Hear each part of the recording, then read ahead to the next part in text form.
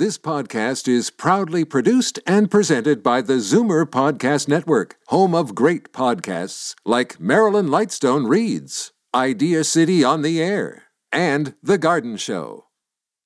You're listening to an exclusive podcast of Fight Back on Zoomer Radio, heard weekdays from noon to 1.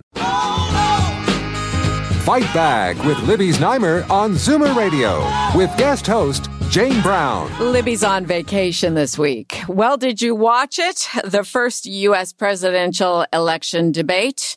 I'd like to hear from Canadians and Americans alike on this.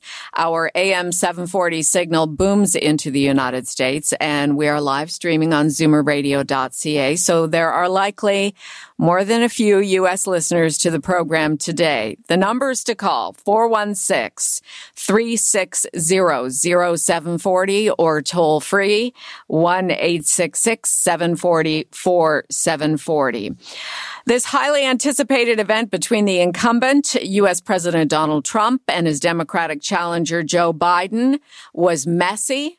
It was filled with verbal insults. It lacked in substance. It was, quite frankly, difficult to watch at times. Trump, as expected, took the schoolyard bully approach throughout. Biden seemed to stand his ground for much of the assaults thrown at him. He was grinning, shaking his head in disbelief during most of Trump's comments. Biden also called Trump some names: clown, fool, and telling the U.S. president to shut up. Also noticeable was moderator Chris Wallace's inability to tame either side. Instead, he could be seen repeatedly pleading with Donald Trump to stop talking. And what about the issue of Trump's income tax? It didn't seem to be all that much of a hot topic after all. Let's go to our experts to hear how Americans are viewing the debate and the election campaign in general. Dr. Chris Cooper, political science professor at Western Carolina University, Professor Michael Flamm at Ohio Wesleyan University, and Dr. Melissa Miller at Bowling Green State University. Welcome all. Hello. Good to be here. Thanks for having me. Thank you for joining us. Let's go around the table and get your impressions of the debate. Dr. Cooper, you first. Sure. I would not disagree with any of the descriptors you just put out there. I think this is the kind of debate that makes us question whether we should be doing debates at all. I think it also draws some hard questions about the ways in which we conduct debates, and what we're really getting out of these as Americans. Are Americans better equipped to make a decision on the presidency after last night? I'm not convinced that the answer is yes. Professor Flamm, your initial comments on last night? In my view, President Trump gave the most disturbing and degrading public performance of any U.S. president in modern American history. And I do agree with Dr. Cooper. It's not clear why, moving forward, we should bother having more presidential debates. Just in this campaign or in general? In this campaign, with this set of candidates under the rules that were apparently negotiated by both campaigns prior to the debate. Dr. Miller, your thoughts after watching? I agree with everything that's been said, and I would just tell you that many Americans just woke up sort of in despair and disappointment about what they saw last night. What an enormous missed opportunity to educate that small slice of Americans who live in key battleground states, like those that the three of us panelists are sitting in, to get real information about the real substantive differences between these candidates. If you were one of those 2 to 4% of undecided voters who actually tuned in last night, you probably didn't make it past the first 15 minutes. It was almost unwatchable. So, Dr. Cooper, in light of that undecided factor, are those people going to stay away from the polls, or will they continue to do research and maybe try to give it another shot for debate number 2? You know, I think we'll find out, right? I agree with everything that's been said. We're talking about a very, very small number of undecided voters. Those are not the people who are most likely to watch the debates in the first place. So I think the undecided voters are likely the ones who got up this morning and saw the sort of amplification of the debate and might actually be seeing the reporting on the debate and didn't actually watch the debate itself. And obviously the reporting has accurately highlighted what a disastrous night it was for American politics. So whether they will tune in the future, we'll see. And conventional wisdom would say that it could depress turnout, that it could further erode our faith in our democratic institutions that haven't been faring so well in recent years. Dr. Flamm, is the decorum or lack thereof that we saw last night, is that reflective of the American people? You know, that's a hard question to answer. I do think that there has been an erosion of civility and tolerance when it comes to political difference. There's a lot of research showing that more and more Americans are sorting themselves out into communities and neighborhoods that tend to view politics from one perspective or another. But I would like to think that ordinary Americans are still finding ways to behave better than what we saw last night from President Trump. Well, it's certainly, if you wanted to sit around as a family and invite your teenage-age children to watch this debate, it's certainly almost would be depressing as a parent, the behavior you try to instill, Dr. Miller, and then the behavior that's reflected by the leaders. I mean, primarily Donald Trump, but Joe Biden was not super impressive either with his decorum. I think that's right. And I would say that, you know, it's a common maybe 5th, 6th, 7th grade civics assignment for a student to be asked in an American school to watch and write a short reflection paper on a debate. And it just really saddens me to think that there were children who, you know, from the perspective of small d democracy, were given a good assignment. Watch the presidential debate. You know, it's a way for schools to get young children interested, and high schoolers as well, as you mentioned, but I think it goes down to lower grade levels. And, you know, there may be parents complaining to the teachers today that their child had to watch such inappropriate behavior. I think that the moderator, Chris Wallace, in his words, the president did much more of the interrupting than Joe Biden did.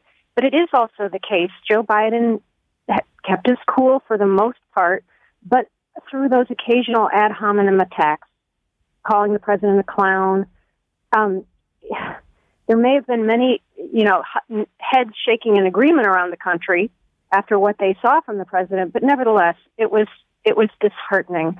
And in terms of promoting democracy was the big loser last night. And I would also add that, you know, the Russians in 2016 and again in 2020 have been trying to sow discord in American democracy. I think they won last night's debate.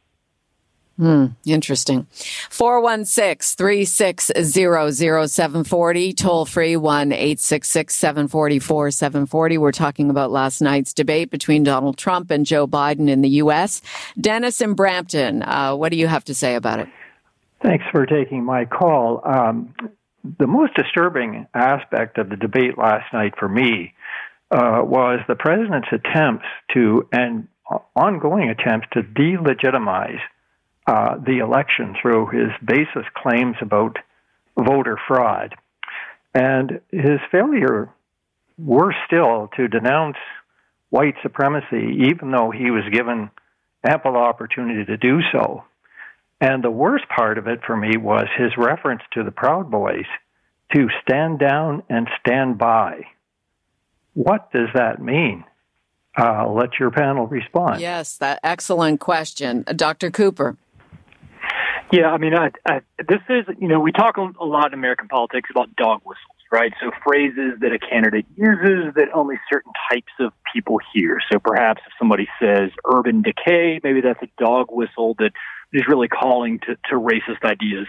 This one's not even a dog whistle, right? You do not have to be a white supremacist to understand what the president was trying to say there. And I think juxtaposed right after that, the discussion about election integrity and calling on people to watch the polls in the United States sets a really scary tone, essentially saying, here's a group of white supremacists, stand by and wait, and then in the next segment, talk about how his supporters should be watching the polls to make sure that the election goes off in his, the way he would like it to.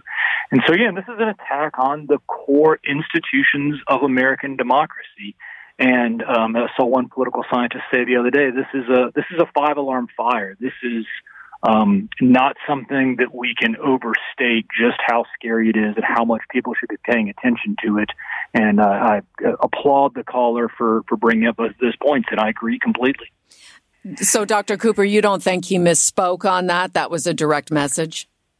I don't think he misspoke. I think he said what was on the top of his head, and what was on the top of his head was a call to white supremacists that to wait. He did not take the opportunity to say the simple words, I denounce white supremacy, I denounce white supremacists, I denounce racism. He took none of those opportunities, and instead he ad-libbed and talked about a specific group of people who he did not say to disband or to not support him, but yet just to stand by and wait.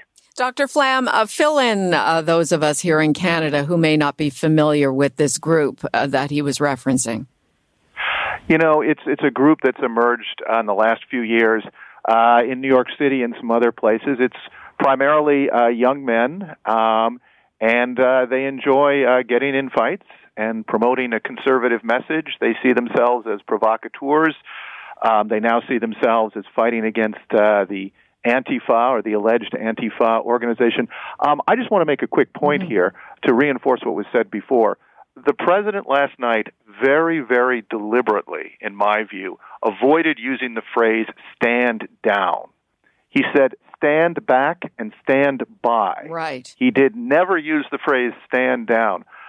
The other thing, of course, the president last night did was completely disregard the advice of the FBI director, who has said that white extremists are the major threat to peace, to social order in the United States right now, and he simply, brushed that away, as he frequently brushes away any kind of expert advice or analysis.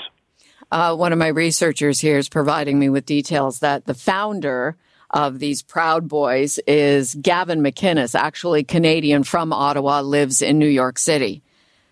So interestingly, a bit of a Canadian connection there. Dr. Miller, your thoughts on that? His opportunity, the president's opportunity to denounce white supremacy? One of the reasons I think it's clear that he didn't misspeak is that this is just so consistent with other dog whistles and outright signals he's given to the far right, to white supremacists. You only have to think back to Charlottesville.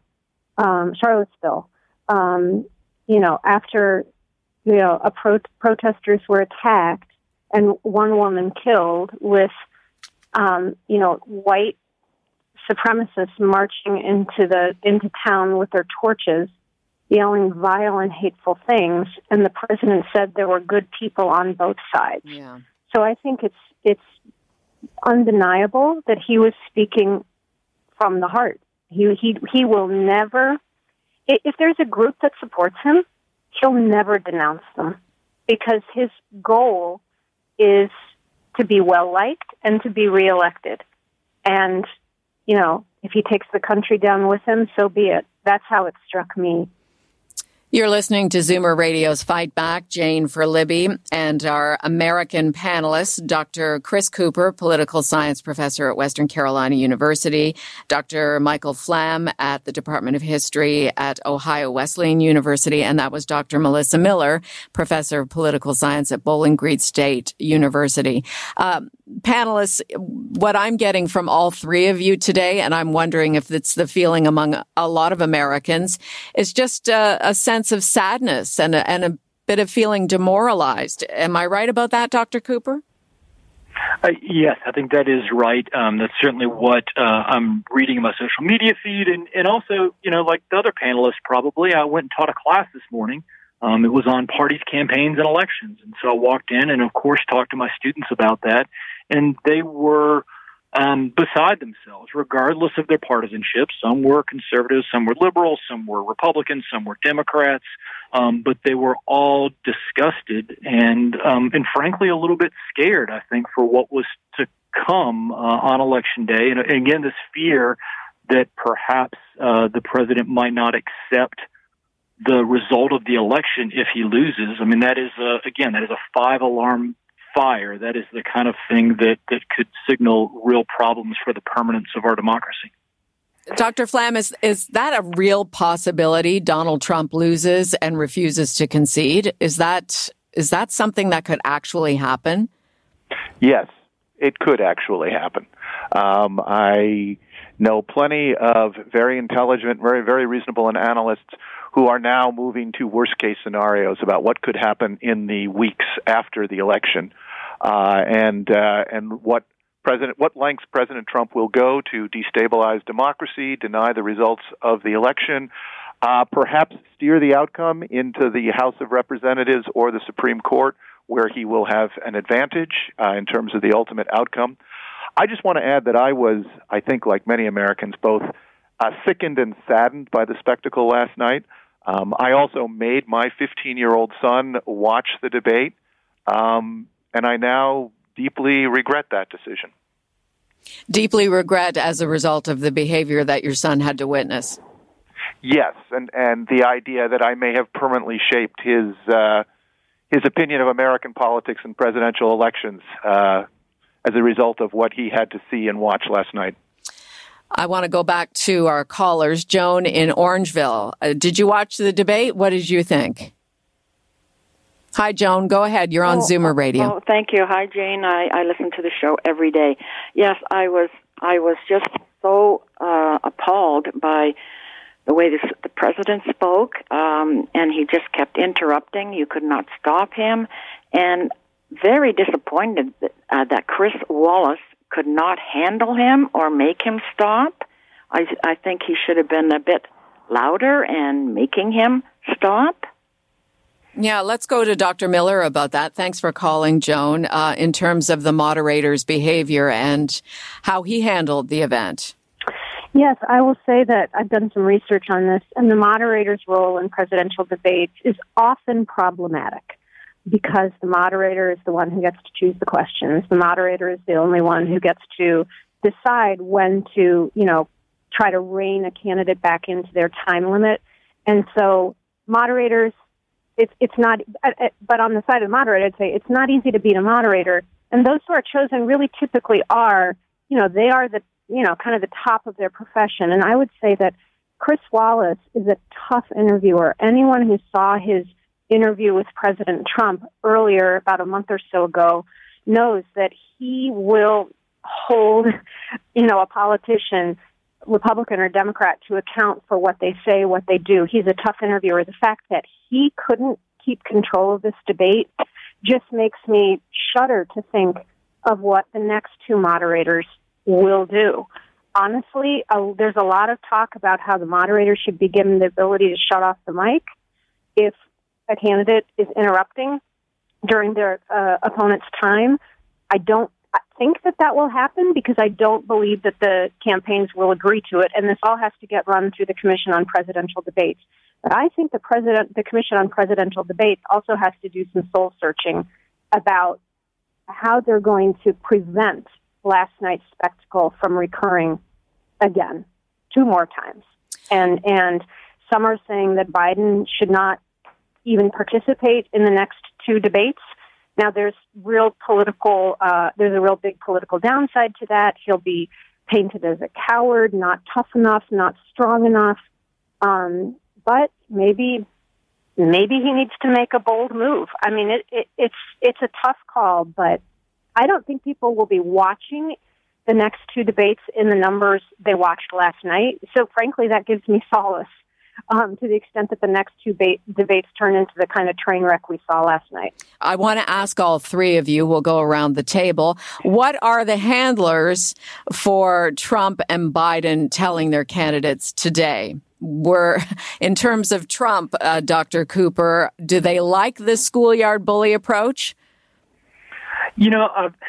It's hard to say what they want. I'll say what I think they should want, which is for him to dial it back some. Politically, I don't think that was a smart play last night to get Biden on his toes. Maybe that was smart, But the reality is that the far right is going to support Donald Trump anyway. I think you'd be much better off moderating his position a little and moderating his tone and giving the average conservative voter who isn't extreme and doesn't like the kind of racist rhetoric he put out last night a reason to vote for him and an excuse to vote for him.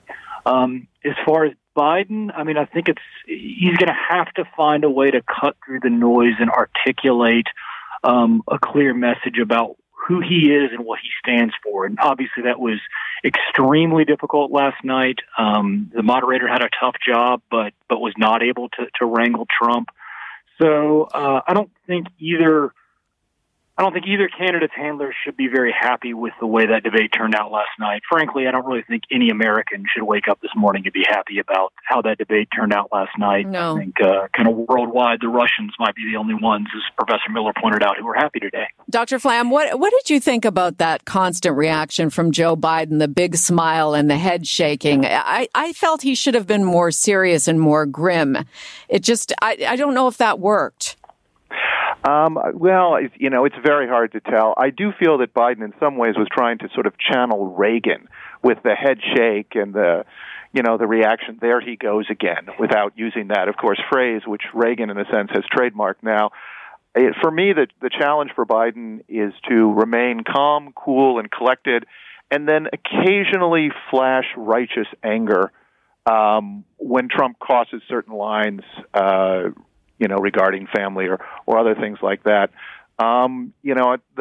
The battleground to me is really about white suburban women and how they're going to respond and whether they're going to accept President Trump's analysis of where the major threat comes from as far as they're concerned about their families and communities, or whether Vice President Biden can hit that message harder that the real threat to families and communities is going to come from the health crisis, the economic crisis, the Supreme Court, et cetera.